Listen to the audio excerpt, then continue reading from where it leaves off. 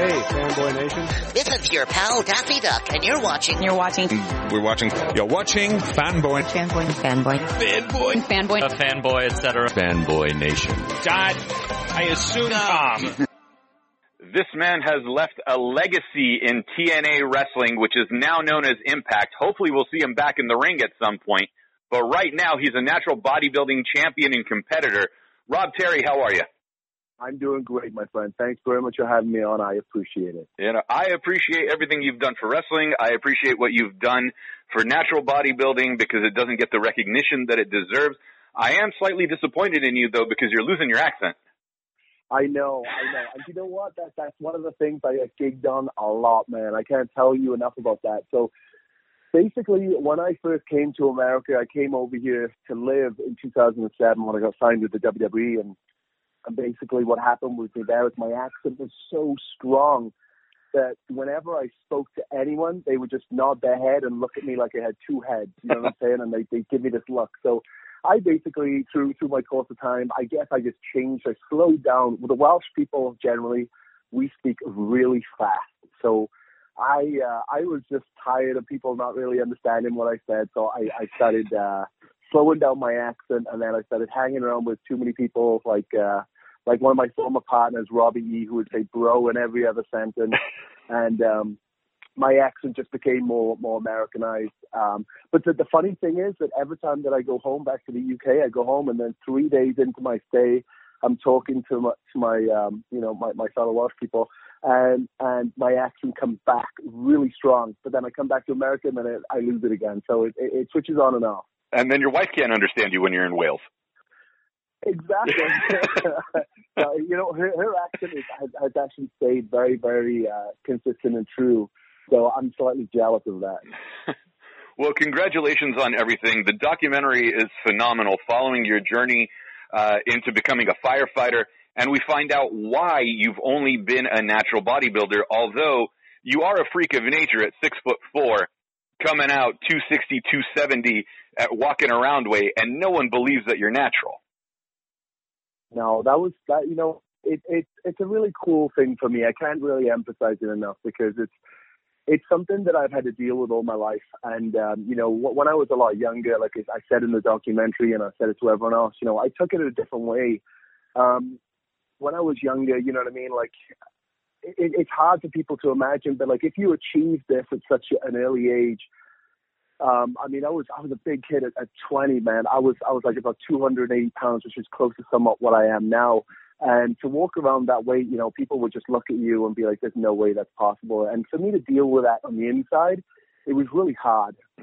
And I think that one of the things that I wanted to do was I wanted to try and convince people that I was natural. And that was just, it's not going to work. You know what I'm saying? And I put so much energy and effort into talking to people and trying to tell them about me, and nothing was, they just couldn't, it was just like, I can't believe you, dude, it's not possible. So for me to sort of come full circle at this point in my life, where, obviously there's so much media going into this now, and it's showing my life, talking about my life, my parents are involved and everyone else, to have this sort of like document my life is a huge win for me. So I'm really, really grateful, not only for the elevation of natural bodybuilding because it needs it and it deserves it, but also because it showcases my life, and that's a huge deal. It's a huge weight off my shoulder.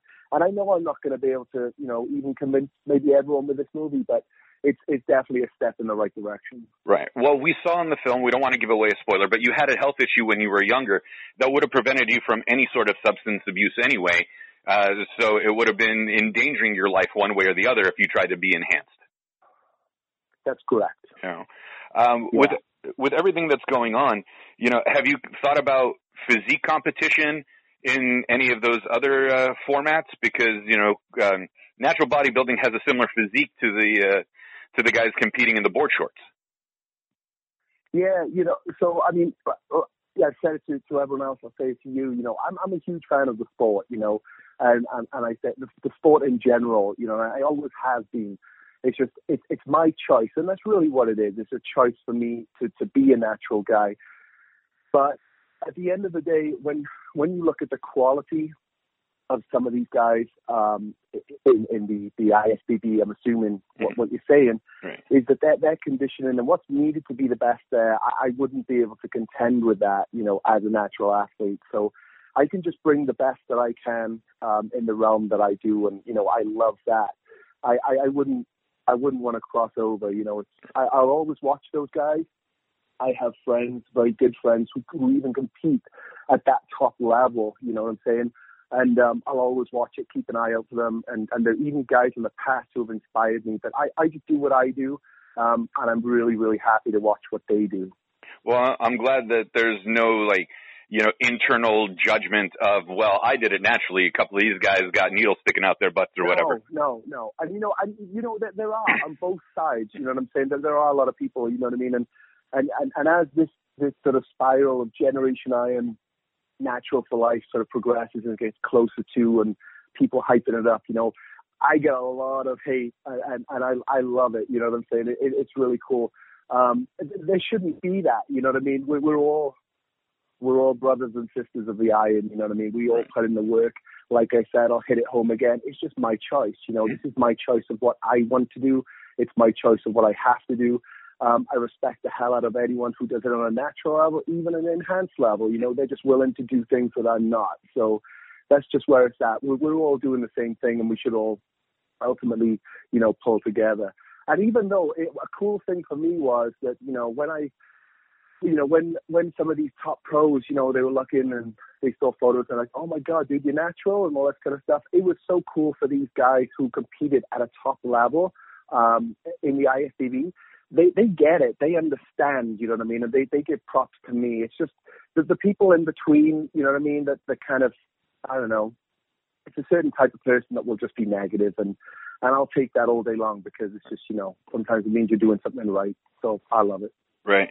The documentary Icarus came out a few years ago exposing how the Russians were able to beat WADA testing by freezing urine samples when everybody was cycled off and clean, and then, going through the motions and then coming out and, reusing their own urine to beat the test. Mm-hmm. But you go above and beyond, not just the urine test, but you take random blood tests on your own dime on top of it to prove that you're natural. Yeah.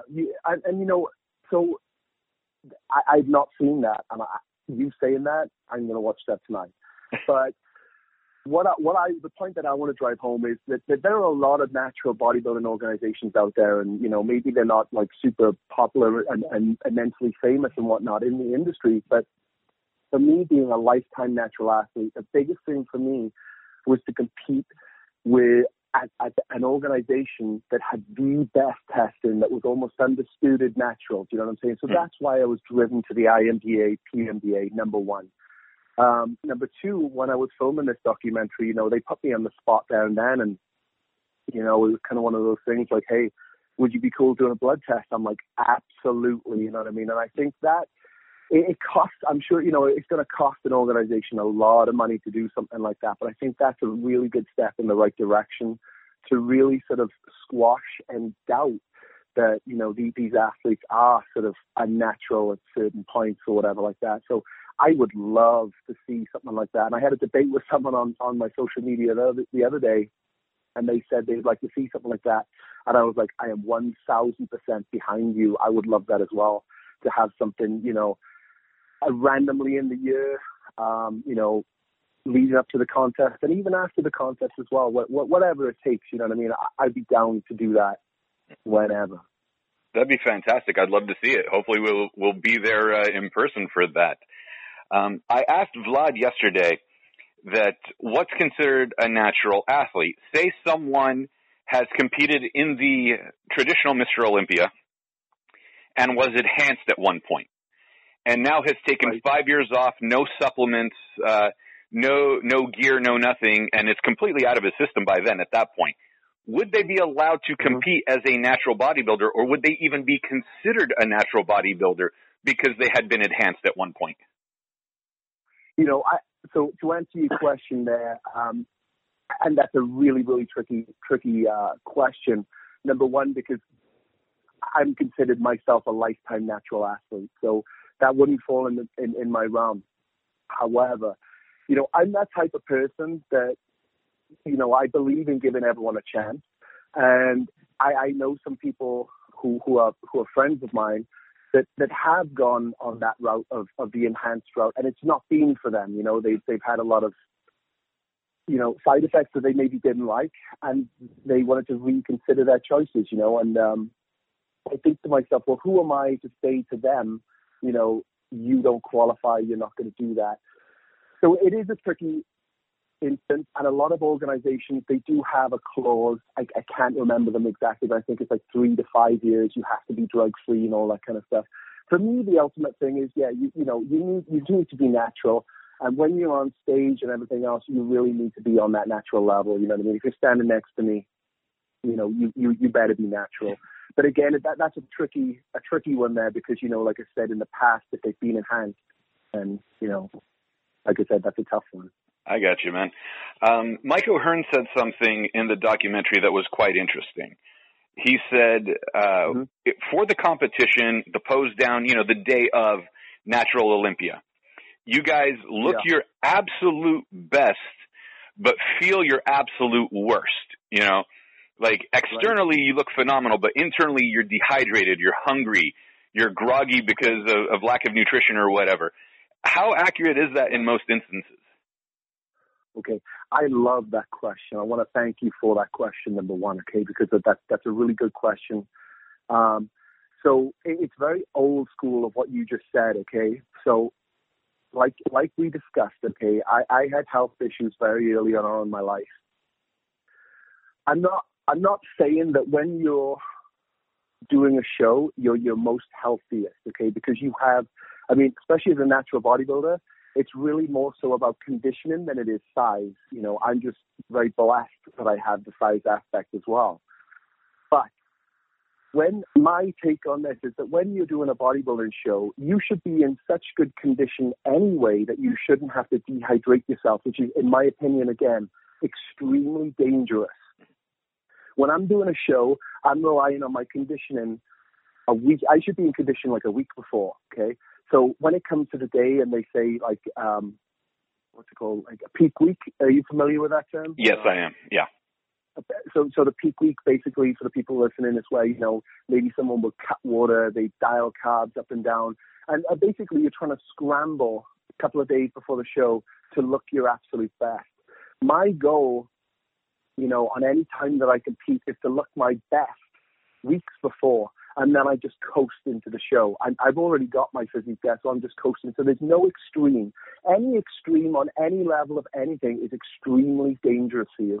So I don't believe, and going into the Olympia, I lost weight because I really wanted to be as lean as I could. But I felt great, you know what I'm saying? Obviously, the only thing is it's just the stresses of, you got to be here, you got to check in there. There's a lot of moving parts, as you can imagine. There's press. Obviously we had Generation Iron, which was amazing, but there's a lot of moving parts, and that's kind of the stress level there. But other than that, in terms of like doing things to your body, you should be hydrated, you should be eating carbohydrates. There should be no extreme of any drops or increases of anything. That's my take on that. Right. So I disagree. Okay, because it's terrifying to hear that, and I've interviewed quite a few fighters. I've been around fighters. My background's wrestling and judo, so I know, people with extreme weight cuts. We've seen people drop 25, 35, almost 40 pounds in 2 weeks, just complete dehydration to make weight, whether it's, boxing, wrestling, MMA, etc. So that's always terrifying to see that, and when Mike brought it up, it's something that we needed to discuss, especially for bodybuilding. Yeah. Granted, I remember training with Mike, not this year, the year before, through a mutual friend, Shad. And, I trained with Mike, and Mike was immensely strong, you know what I mean? And I was a day out from a show. So, yeah, my strength levels aren't going to be what they are right now in an off season. But that's really the only thing that's going to change, you know what I'm saying, is on a sort of strength level. And plus, I don't want to injure myself going into the show on the next day. So I kind of disagree with that. That's kind of more of an old school mentality of just really cutting water and all that kind of stuff. A lot of guys today, they don't really do that. And, I get asked a lot of times, what's the best way to diet, to do this? What's your diet like now? And I say everything needs to be a balance, because anything that's an extreme, is dangerous, and it's going to have an adverse effect once you finish doing it. So. Well, I'm going to leave you with these couple of more thoughts because we're running low on time. But I wanted to ask you this in particular in regards to why are the majority of natural bodybuilders 35 and up? It seems that, like, you know, for traditional Olympia and people that are enhanced and whatever else, you know, they're younger than our age group. You know, they're one generation behind us, but they end up having kidney problems and liver problems and whatever else if they don't ever cycle off. Why is it that natural bodybuilding ends up being an older crowd? The answer to that, in my humble opinion, is because it's longevity. And that's what I truly and absolutely love about natural bodybuilding, is that it has longevity. And a lot of these guys, you know, they compete well into their 50s. And I know there are guys in the IFBB, you know, we can say Dexter Jackson as well. I mean, he's in phenomenal shape, but he is kind of a minority. So, yeah, you know, you do see that in the natural bodybuilding realm, there are a lot more guys that are just able to maintain this level of health later on into their life, and I absolutely love that. I want to bring this back to wrestling full circle because that's where we were first introduced to you. When are you going to come back to Impact and take Moose on for the inaugural TNA title? As soon as I can, my son. Listen, I was such a huge fan of wrestling. I always have been, and I still am. I absolutely love wrestling to the fullest, and you know, and I'll never say never. You know, you could see it. You never know. Well, I called it inaugural because, you know, Moose brought the title back. It was defunct, and we had joked that, you know, he's bringing back the GWF World title and then the UWF TV Championship, you know, from all the defunct organizations. So, you know, we'd love to have you come back and either challenge him for that one or for the Impact title itself. Before I let you go, Rob, last question. Where can we find you on social media if we want to connect? Yeah, you can find me on Instagram. On Instagram, it is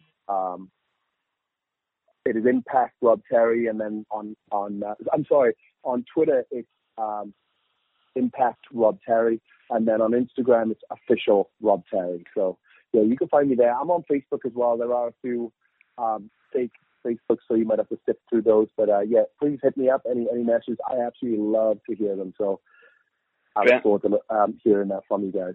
Fantastic. Rob Terry, professional wrestler, bodybuilder, firefighter, immigrant on top of that, health scare survivor, Generation Iron, Natty for Life will be streaming and ready for pre-order from now on July 31st. Thank you so much for your time, man, and we can't wait to see you in the ring again. I appreciate you. Thank you so much.